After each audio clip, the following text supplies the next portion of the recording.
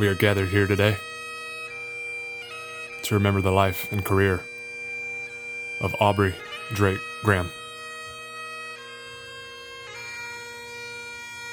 We will mourn his loss,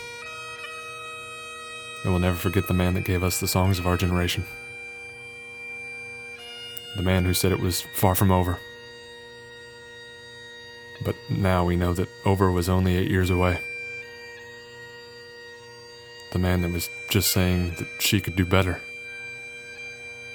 But now we also know that she really couldn't do better because she's in fact a porn star. But besides that, we've lost a true legend of music. And let us also not forget the thing that took Drake away from us. The words of Pusha T, a rapper many people had never heard of until this song. But still, he murdered our Toronto Angel.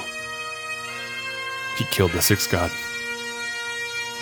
I mean, Pusha T picked Drake apart in every way imaginable. Drake's next album is probably going to be all about heartbreak, his parents' divorce, how he can't be stopped, and possibly even revealing his child to us in a very comfortable way. Not like this.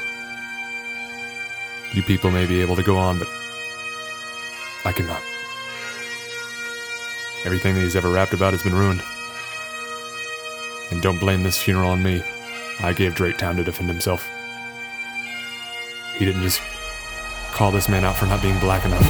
Confused, always felt you weren't black enough. Afraid to grow it cause your fro wouldn't nap enough. For being a deadbeat father to his hidden son that he may or may not have wanted aborted. You are hiding a child, let that boy come home. Deadbeat motherfucker playing border patrol. Ooh! He called out his dad. You mentioned wedding ring like it's a bad thing. Your father walked away at 5, hell of a dad thing. His mother? Marriage is something that Sandy never had, Drake. How you a winner but she keep coming in last place. Even his porn star baby mama. Love that baby, respect that girl. Forget she's a porn star, let her be your world. Yeah. Yeah, indeed. I know it's a little sadistic to be playing this at the funeral, but holy shit, this is probably the greatest diss song in the history of ever. Because not only did Pusha do all of those things, he took Drake's Toronto sample and threw shots at his producer for being terminally ill. Still giving you classics, that's the only thing that dates me. OVO 40, hunched over like he 80. Tick, tick, tick. How much time he got? That man is 666. I got the devil flow, nigga. 666. Surgical summer with it. Snip, snip, snip. And you don't really want it with him. A sick, sick, downright disgusting low blow. But this is battle rap. There are no limits.